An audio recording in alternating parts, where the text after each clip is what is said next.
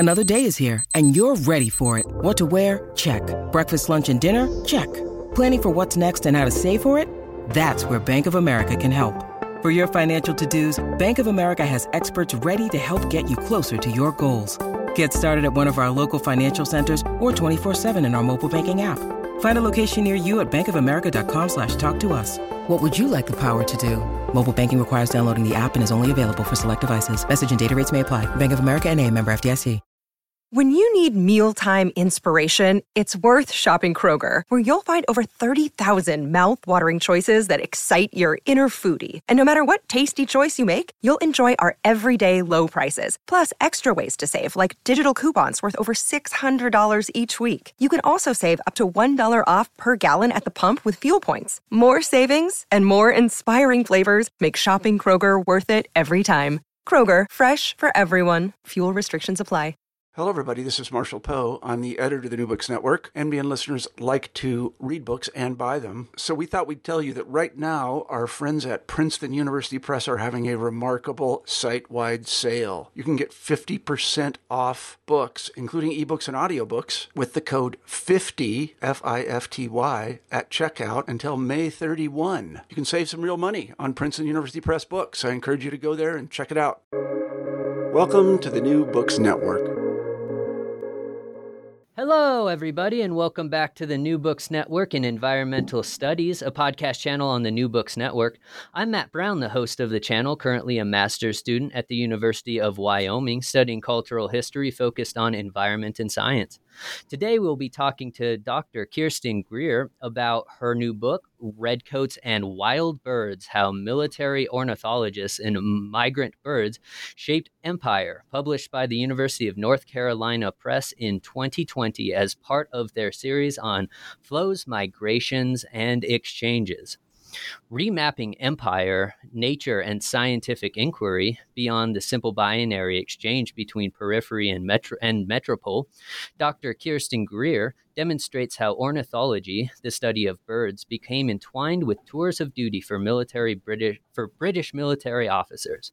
A critical historical geography of empire, Redcoats and Wild Birds follows the travels and exploits of Captain Thomas Wright Blakeston, Surgeon Andrew Leith Adams, Lieutenant Colonel Leonard Howard Lloyd Irby, and Captain Philip Saville Gray Reed to demonstrate how collecting avian specimens and documenting migratory patterns created a new 19th century British military officer archetype, the scientific war hero. The scientific and geographic knowledge that these officers produce represents a series of networks, human and non-human, connecting people, birds, and places across and beyond the British Empire. These avian imaginations furthered the development of racist, nationalistic, and gendered ideas about particular places and climates. Dr. Kirsten Greer, welcome to the show. Thank you for having me. Most definitely. Thank you for coming on. So before we dive into this wonderful book, Redcoats and Wild Birds, I wondered if you could begin by telling us a bit about yourself and your background. Sure. I consider myself a critical historical geographer interested specifically on the 19th century British Empire and human-environment relations in the past. And I guess to give a background of who I am, I grew up in Montreal, Quebec, and most of my degrees are in geography. I did my BA in geography at McGill University. And for those of you in doing environmental studies, you'll see how interdisciplinary my background is. But when you do a geography undergrad at McGill, even though I specialized in human geography, I also did and continued on with physical geography as part of my training. And so from an early point in my career, I learned how to collaborate with the environmental scientists. And it was at the master's level where I learned about and was trained as a historical geographer by Jean K. Gehlke, who was a feminist historical geographer. And she was at the University of Waterloo at the time. And that's who I trained with and who was my supervisor for my master's when I became interested in the histories of science and especially within the context of the 19th century and with birds. I did my PhD at Queen's University in Kingston, Ontario, and I also, again, engaged in courses with physical geographers, but as well, I took history courses of the British Empire. And I did a postdoc at the University of Warwick in England, and that was in a history department. So I have, I've done a lot of boundary crossing between disciplines throughout my training. And I also have worked in museums, and so I have a special interest in museum collections and working at the Royal Ontario Museum, specifically with the ornithological collection there, and also some smaller museums in Ontario. So thinking about using material culture as primary source materials in my own analysis and examination of the past. And so that's a bit of my background. I'm right now currently at university, the Nipissing University, which is located in North Bay, Ontario, Northern Ontario. We're about 3.5 hours north of Toronto, and we're located on Nipissing traditional territory, and the land's protected by the Robinson-Huron Treaty of 1850. And I'm in both the geography and history departments at my university. And as well, I'm a Canada Research Chair in Global Environmental Histories and Geographies. Thank you so much for that great biography. I mean, it shows that reading this book shows how much you cross the boundaries of intellectual discourse between geography and history, and then ecological thought. It's very present throughout this whole book. And speaking of it, so you talked a little bit about kind of your career in terms of how you got interested, but was there a moment, or how did you really come to this time period and really come to establishing the different case studies that you go throughout the book? It was during my master's when I was supposed to look at the impact of birdwatchers on a provincial park, the economic and cultural impacts. And when I took my courses in historical geography with Jean K. Gelke, I became more interested in how did this become a recreational activity in at least British North America, Ontario, where I was living at the time. And that's where, going back in time, I did a lot of research on the early 19th century and noticed that many of the collectors that were here stationed as part of British North America, Upper Canada and Lower Canada at the time, which were British colonies, were collecting birds. And this really interested me because I know when doing the histories of science, especially during this time period, botany and geology were the primary subject matter that people at that time would be collecting for minerals and botanical specimens that could be used for medicinal purposes or bioprospecting. But I had always had this question as to why these officers were collecting birds if it was considered a non-instrumental science. And of course, in between degrees, I thought, okay, I'm finished school after my master's. I'm not coming back. But I could not, obviously, once you have the bug, you can't let it go. And so that's where, when I was working at the Royal Ontario Museum in the ornithology collection, I came across a painting that is now part of my book. It's the book cover that I chose. And the painting was of Cornelius Krieghoff's officer's room in Montreal in the 1840s. And if you look at the cover of my book, you'll see an officer, a British military redcoat, sitting at his desk. And in his quarters, you'll see all these paintings of the different landscapes that perhaps he was stationed at during his, I guess, career as a military officer in different parts of the British Empire. You'll see that, he has much of the beaded work that would have come with being stationed in a place like Montreal, Quebec. And if you look closely at the painting, you'll notice that there are at least 5 different species of birds that are a part of his room. And you'll see, I think it's a blue jay, an osprey. There's a scarlet tanager that looks like it's in a little glass dome on top of the fireplace. There's an owl, and I don't know what species of owl And then you can tell that there's a wood duck. And again, I thought, well, I understand that, yes, they were collecting to keep themselves busy in these different places, but I'm wondering if there was something more to the collecting. And if these officers were stationed in different parts of the empire and moving, how did their circulations across the empire, their encounters with different environments and climates and local indigenous peoples, how did all of that, their travels and movements across empire shape their ornithological knowledge? And that's when I thought I did want to pursue my PhD and the type of project that I was going to investigate. And I just happened to network with a UK scholar at the time. He was a historical geographer that was in the Department of Geography at Royal Holloway in England, David Lambert. And he just happened to be publishing with Alan Lester at the time their book on the title right now, but exactly conceptualizing what it means to be a transient colonial subject across empire and trans-imperialism and networks of empire, not just relationships between the core or metropole, such as Britain, and the periphery and the colonies, but how do we conceptualize a career and a network that is, between peripheries, not necessarily official British colonies, and the movements and the idea of how does place shape identity and knowledge. And it was through that sharing of their work before it came to press that really solidified what I wanted to focus on. And I had to do a lot of background research in terms of the types of archival materials and material culture that was out there, which when you study the British Empire, it's expansive and it's fragmented.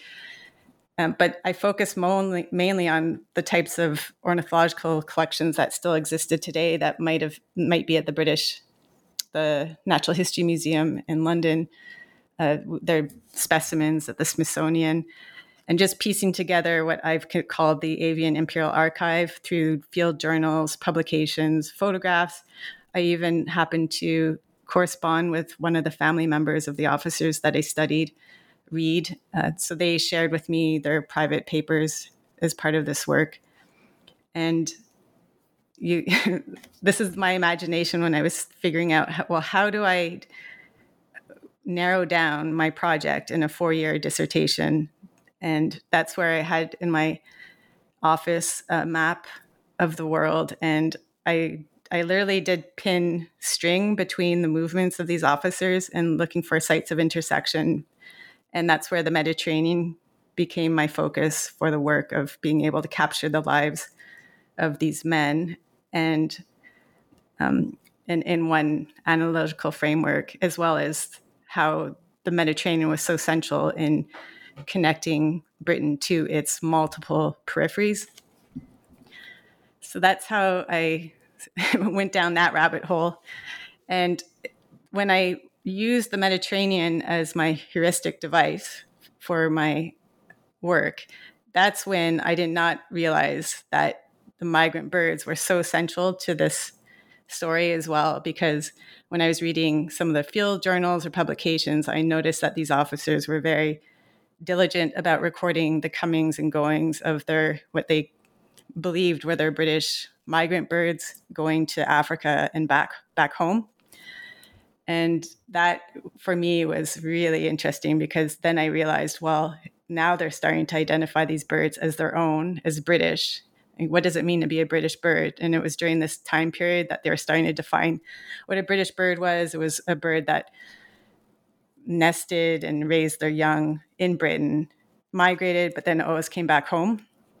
And that really overlapped with the way in which these officers saw themselves, because they were always, traveling to different colonies for their military service, but then coming back home.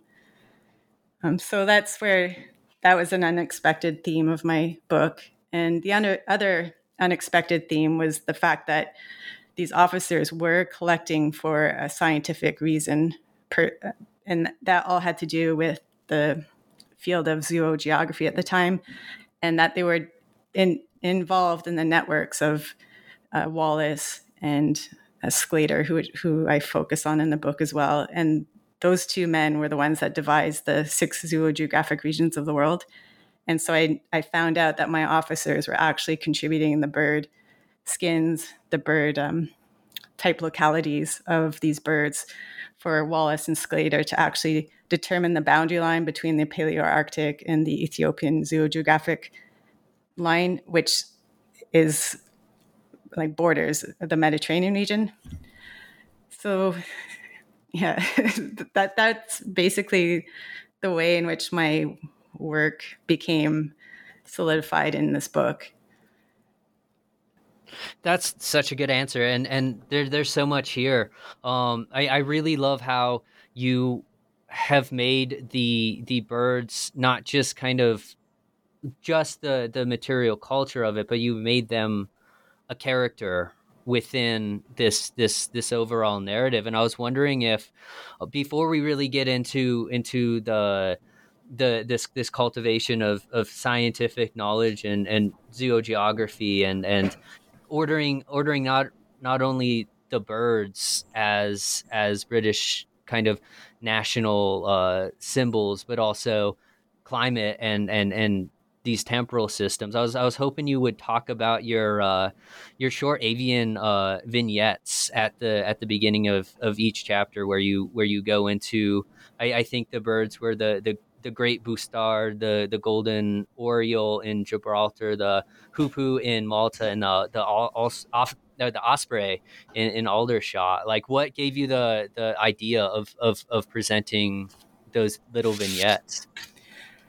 Well, that emerged after my dissertation. My book is based on a 4-year dissertation, and my focus was mainly on the agency of humans.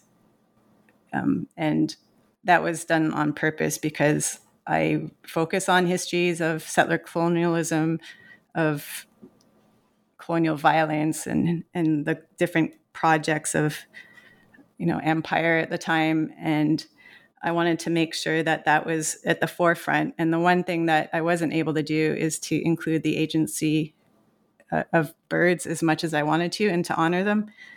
And I know my book took a little bit longer to come into the book form after the dissertation, but that's when I started thinking about, well, how do I integrate the lives of birds into these stories? And I thought that short little avian vignettes before each chapter of the men that I focus on would be a good way of doing that.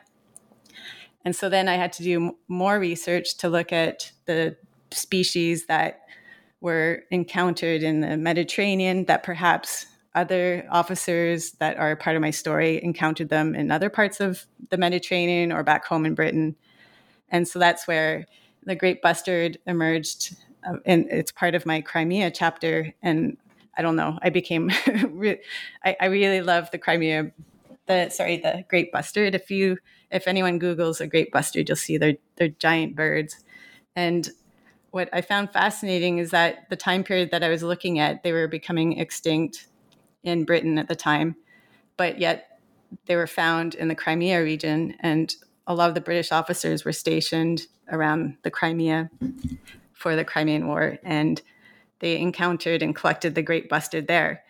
And I think one of the most ironic parts was that even though they were espousing bird preservation back home in Britain, they were not only collecting the bustard in the Crimea, but they would collect them to eat as well. And that's when that whole idea of different cultures of nature emerged from my work, which was another unexpected finding, because the officers I looked at really looked down on the Maltese and the Gibraltarians for eating songbirds and birds that, were protected in Britain. But yet they were equally doing the same thing, either justifying it through science or and then of course that's how that all morphed into the whole idea of how a lot of these ideas still circulate today in terms of the politics of bird conservation in the Mediterranean. So the bustard, and then I love the hoopoe, which was in Malta. And I just wanted to honor, again, the lives of the birds that were killed in the name of science, and that, their agency and their presence in different times and places, is equally should be honored as well. Yeah, certainly. And I mean, and I think it is really important to decenter the human within our environmental and historiographical narratives as much as we can. And you did it so beautifully and well in this book. And so I really appreciate that. And let's go back to Crimea, and maybe look at Captain Blakiston. This is where you kind of bring in the idea of the scientific war hero. Do you want to talk more about this kind of new archetype? That emerged again because of my interest in museums and museum culture. I noticed by studying these officers that they were very much about collecting a variety of materials in the different colonies that they were stationed in, as whether they were trophies, souvenirs. And I noticed, especially doing a lot of research on the Crimean War and how the British, the press really went hard on the military in terms of how incompetent they were, that this new archetype of a scientific hero that was being narrated not only in the collecting, but the collecting practices were being published in the journals that were being read back in Britain at the time. And that when the Crimean War was over, all this loot was brought back to England, whether they were, cannons and other war trophies that still exist in some of the museums in Britain or in England and Ireland and Scotland.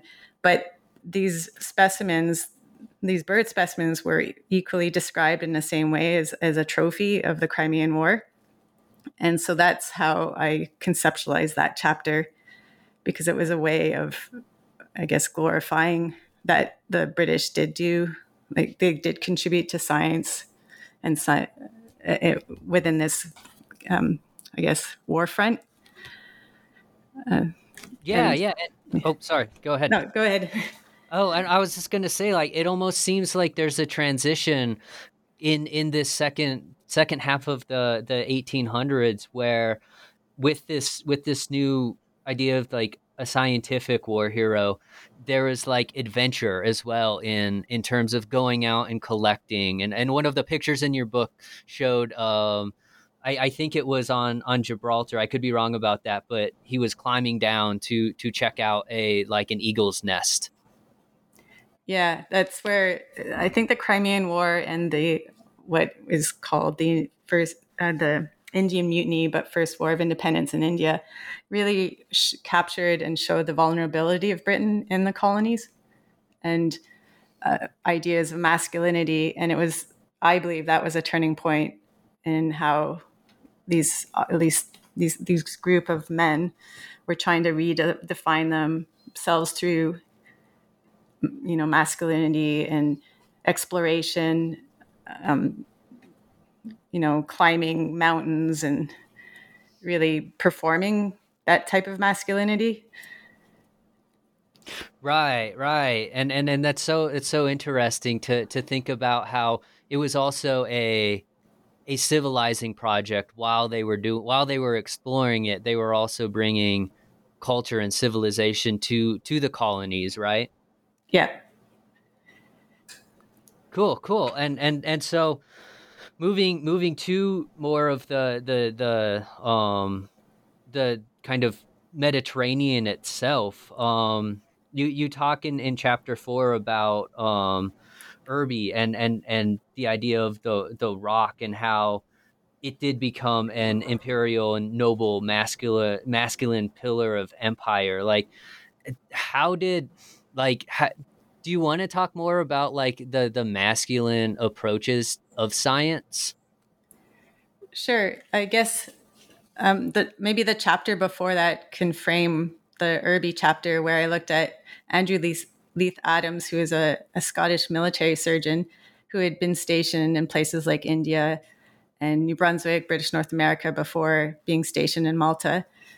And that's the reason why I chose 4 different officers that were part of different regiments or training, but to show that there was a heterogeneity between like the collecting practices and identities. But the group of surgeons that I focused on were very much about collecting animals and also human remains in different parts of the empire, and making connections between the environment, such as climate, on the human body or the animal body. And this is where I noticed that there were definitely the way in which they described climates was always within relation to Britain's temperate climate, which was cooler, and therefore people were more industrious and more masculine, and people that were found in tropical areas were lazier and uncivilized, and that the Mediterranean became this middle point between the temperate region and the tropical region. And so semi-tropicality started to merge through the discourse that was very much linked to the animals and the people that were found in that region. And so therefore Gibraltarians that had Spanish descent or Maltese were seen as semi-civilized because of their placement in the Mediterranean. And this is where the racialized aspect of the work came in, because the medical officers that I was focusing on, the group, they were very much about the importance of white British military bodies moving and not staying too long in a tropical place, or else they would degenerate. They would racially degenerate. So there is a lot of literature on the role of hill stations in India to mitigate, the degeneration of the white body at this time. And so that's where the Mediterranean became the semi-tropical region for acclimatization of the body. And so then this morphed into the chapter that is after Andrew Leith Adams. And Adams was very much about racial hygiene, and so that's why the importance of movement, the type of clothes that you wore, and the activities that you engaged in. And so, again, ornithology became a rational activity that made sure that you were using your brain when you're in these places, so that you wouldn't again degenerate. And another racial hygiene practice was, again, being outdoors and climbing mountains. And so the Rock of Gibraltar, I didn't realize the significance of the rock until I actually visited Gibraltar, because I don't know if anyone who's listening has been to Gibraltar, but that rock is so significant on the landscape. And that's where Irby really described his ornithological collecting practices of climbing that rock.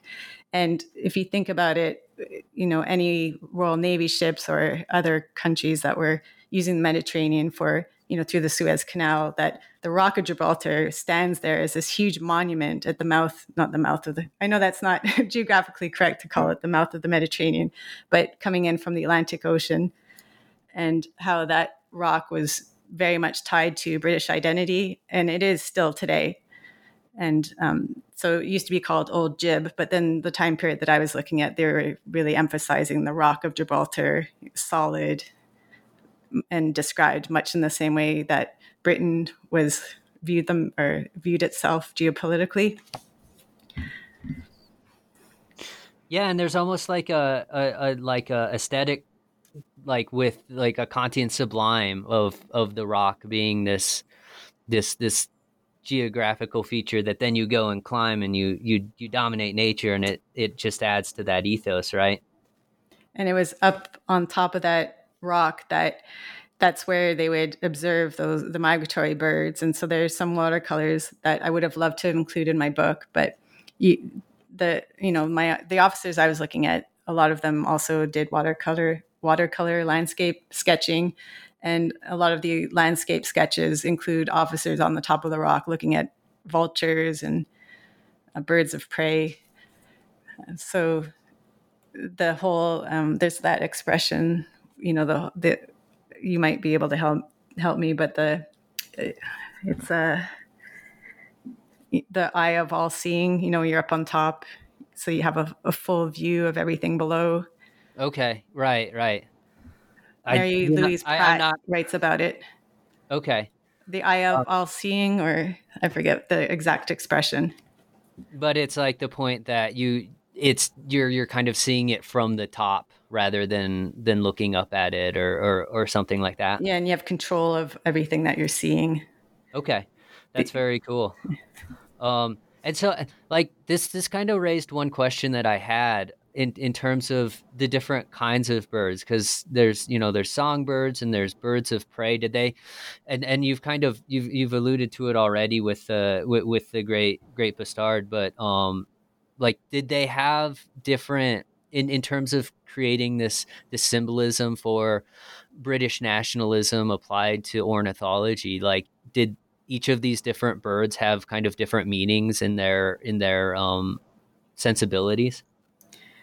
The one bird I would have liked to have written about as part of an avian vignette was robin redbreast, the British robin, because the robin redbreast is found in the Mediterranean, and obviously there's a huge connection to British national identity at the time, and it's the way in which that bird was described. And it was really interesting to see how the officers would describe robin redbreast in the Mediterranean, and how, again, I was liking the racial ideas of how white bodies would degenerate in tropical places. And apparently the robin redbreast would become lazier when it was found in the Spanish countryside or in Gibraltar. But the officers I looked at were also instrumental, and that's why I ended my last chapter on Aldershot, which is the British military garrison in Hampshire County, because the officers would come back after their long careers across Empire, and Irby and Reed specifically were very much involved in the designation of a British bird at the new Kensington location of the Natural History Museum in London, and they collected British birds and put them in these dioramas, glass cases, with their nests and their eggs. And so they were very much about identifying what a British bird was. And that's what I was saying, that it was all about making sure, or not making sure, but that those birds would raise their young in Britain for a particular period of time, go away, and then come back. They always came home. That's so interesting that the physical location is so important within this idea of empire. I mean, it makes sense, especially if we think about kind of the classical episteme of taxonomy and really dividing up the world in these separate categories. But the fact that you've been able to trace not only the human but the natural element to this empire is super intriguing, and it's something that I had never even really considered before. And I think because I guess the Aldershot chapter, I start with Crimea, which is 1850s, and the Aldershot chapter is 1880s, basically, once these officers were back in Britain.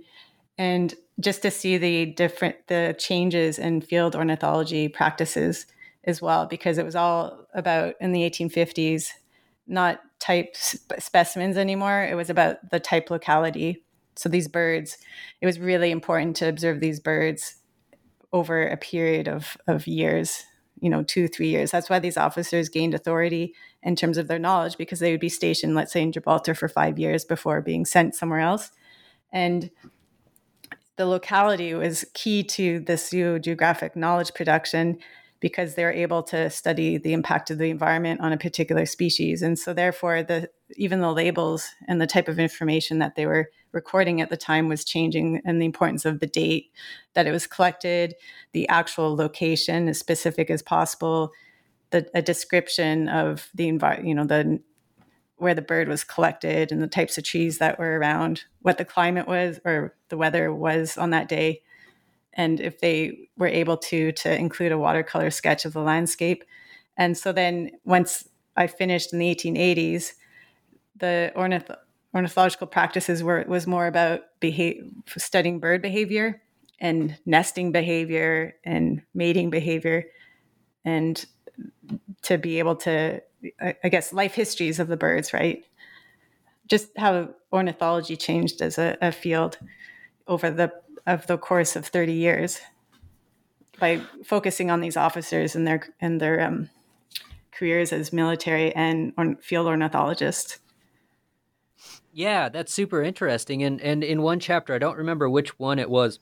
It was early on, though. You do talk about the presence of Darwin as well, because at this same time you have new developments in terms of understanding kind of the deep time and going to where Lyell was when he started his discussion on fossils, and then you have Darwin with the development of evolution and kind of this emerging idea of ecology. So you can see that in there as well, right? Yeah, and that 1850s to 1880s is a really interesting time period because there were opposing views on, let's say, the 6 geographic regions. You had the polygenists that believe that each race was from each separate zoological division.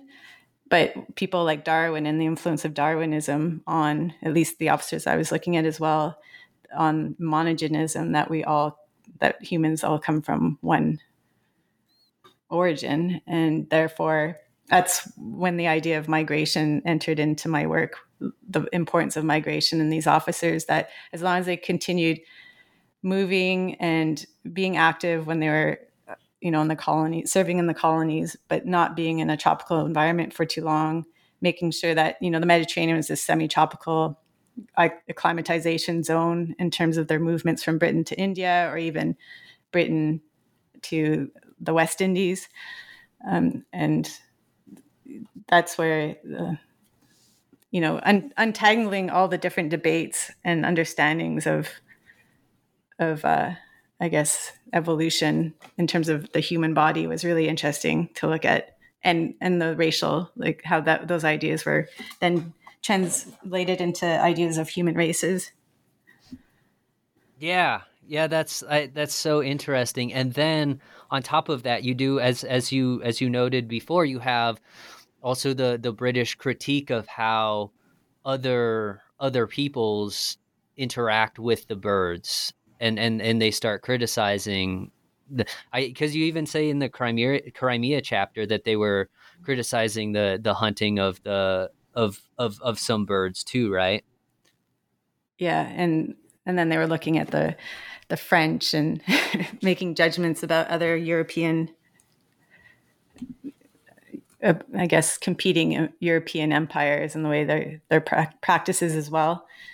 Oh, interesting. That's so funny. And just it's such a unique part of the empire building, but also is super important to how we understand our development, even as we move into the contemporary of how in the 21st century we understand nature based off of these kind of intellectual genealogies that have been embedded in our scientific thought of observation and empiricism and things like that. And that's one other question that I had was how did the public respond to all of this, especially in your in chapter 5 where you're talking about how they come home and they start contributing they start writing books and arranging these natural history museums and things like that? There was definitely a nostalgia. Again, I feel as though the nostalgia for British birds, really helped to erase the colonial connections and violence that was ongoing at the same time. And maybe that's why there's been an erasure of those histories through when I was looking at when I visited Malta and what I picked up on when I was there. And visiting again, how important it is. And I'm lucky, very fortunate that I had the research funding to be able to travel to these places, but how important it is to visit these places that you're writing about and studying. And I remember visiting Malta and standing at the bus station, and just people were wondering, what was I doing there? And then how, because Malta was a colony of Britain and had an important role in different moments of time for the British, especially during World War II as well. But it was heavily bombed during World War II. And they just wanted to talk about how they had this ambivalence about the British connection to Malta, that, Britain allowed and had, or I guess there were a lot of jobs when Britain had it as a colony. But then the ambivalence that these Maltese had about the British occupation of their island and their culture.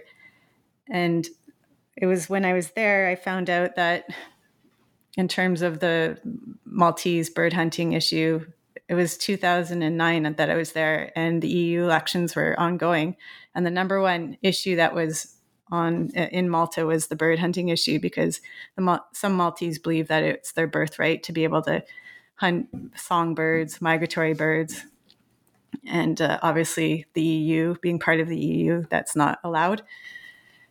And to see that a group of, I am a bird conservationist. I love birds, but I could see how these old colonial histories were reemerging through the conservation efforts of groups of British tourists, bird watchers, descending on Malta every spring and fall to stop the illegal hunting of birds on the island. And that obviously has resulted in a lot of pushback and violence in Malta. But I guess I wanted to include that as part of my book, as a reflection piece on the importance of knowing the histories of colonialism in these places, and that if you are a British bird watcher, that you should know about these connections, and why perhaps certain Maltese might not appreciate you showing up every migration season, and not recognizing the unequal power dynamics that resulted in the 19th century to when it was no longer a British colony. And so that's why I wanted to reflect on those past histories and the colonial afterlives of some of the knowledges that were produced in the 19th century that still circulate today. Yeah, and I mean, it really shows that it really shows that this is why, history and understanding all of these trajectories, our own kind of temporal transients, really is important for being able to navigate these very hard questions about how do we protect endangered species, but also respect traditions outside of the Western norm, or something like the EU's nature conservation legislation. So this has been such a good conversation. Thank you so much for being on. And we've taken up a lot of your time, but before we would go, I'd like to ask you our traditional final question for the New Books Network, and just find out what you're up to now. I guess I could speak to the somewhat related projects to my book, where I looked at material culture and bird specimens as part of my work, but to push it further and think about repair work and in the types of research that I do, and repairing relationships in the past, repairing, our ideas and relationships with communities that during this time period, objects or human remains were taken without permission, they were stolen, and how do we engage in repatriation or acts of repair in our own research. And I work closely with in relationship with Nipissing First Nation and Dokis First Nation here in the region, and researching the materials that would have been taken from their communities back in the 19th century that are now housed at museums, and identifying them and starting conversations about repatriation with these institutions. So there are two related projects. One has to do with human remains, the ancestors that were taken from this region that are now at the Chicago Field Museum. And they were taken for and put on display for the Columbian World Exposition, the World Fair in Chicago in 1893, and connected to Franz Boas. So I'm doing a research on the links between Franz Boas and his network of collectors in this region, where he connected with the Indian agents of the region to find out where these human remains would have been found and brought back to Chicago. And this is that's brought us into more colonial violence of this type of collecting, because he also asked Indian agents and residential school missionaries to take measurements of the children's head at the same time. And I don't know if you know what's going on in Canada with all the missing bodies at the residential schools that are becoming unearthed, and Canada really facing the histories of settler colonial violence through these findings. So there's that work that the human remains will be repatriated to this region by the Chicago Field Museum, hopefully with pending COVID by October. And then the other project is called the Lake Nipissing Beading Project. There's a website that we've created for that. And this emerged out of dealing with isolation during COVID. In Ontario, we've been on 3 major lockdowns. We haven't been able to, we're not in lockdown anymore, but for a good year, we haven't been able to congregate together and do research, or even for myself, I haven't been able to go, or I haven't been home to Montreal because the border was closed even between provinces. But we created a project that really spoke to the communities in self-isolation, and beading is really important to Anishinaabe culture and art production. And so we created a beading project that kept people active, and we're beading a 5-meter reproduction of Lake Nipissing, which is where we're located. If you look at a map, you'll see Lake Nipissing on there.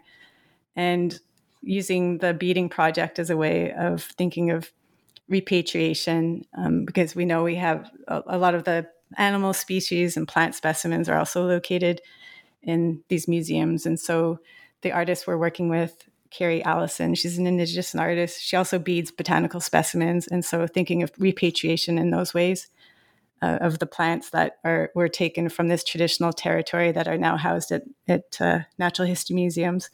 So these two projects emerged from, I guess, responding to the pandemic, making sure that we were all okay on weekly Zoom meetings, and then bouncing ideas around on what we could do in the next year or so when we can't travel to archives or museums or even travel to the States. So those are two projects that I'm working on right now that mean a lot to me. That's so great. Thank you for sharing that. What is you said you had a website for the bead project? It's called the Lake Nipissing Beading Project. If you Google that, it should come up. Okay, perfect. Well, I'm sure you'll get a lot of hits then, because that sounds like a awesome project. And thank you once again for being on the show. And goodbye. Thank you for having me. And it was nice to talk about my work. I haven't really talked about it in a while. So I love birds, and I actually have a weird obsession with the actual bird specimens. That's so good, and once again, you can really see that in the book with all the wonderful illustrations you provided for us, and just all of the background on the actual ornithology. So once again, thank you so much for sharing your work. Okay, thank you for having me. Yep.